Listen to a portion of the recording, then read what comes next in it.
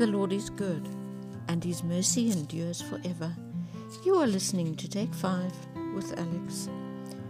I know that I normally read a psalm on a Sunday morning, but since yesterday morning, I've had this on my mind and it didn't seem to go away, so this is what I'm going to do. It's a message I want to send out to all the grade 12s who are writing exams at the moment.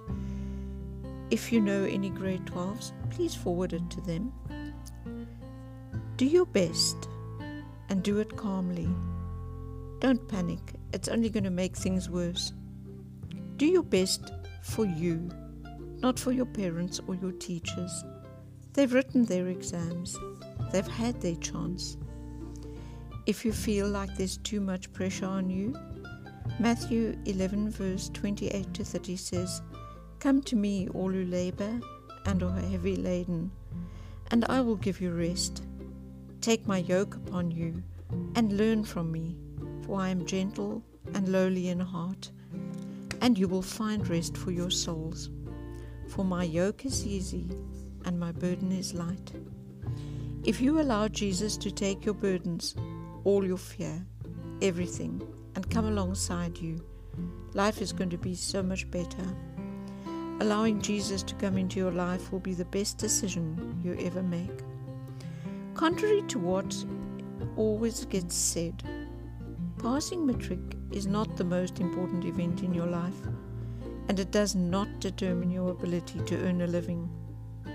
Passing matric does not make a better person of you. Passing matric will not determine whether you go to heaven or not. It won't even determine whether you get a spouse or not.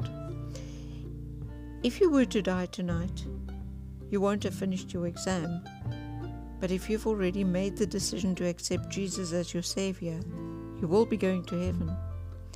If you haven't decided whether you want to commit your life to Jesus, maybe now is a good time.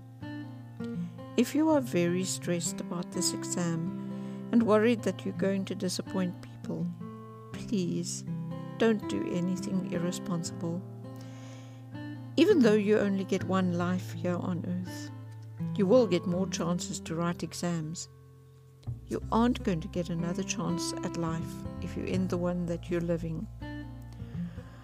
I know many people, old and young, who are extremely successful in spite of not having a matric certificate. Or maybe, just maybe, they're successful because they don't have a matric certificate. I just want to encourage you to relax and do your best. And I really want you to think about the eternal gift of life that Jesus is offering you. Blessings.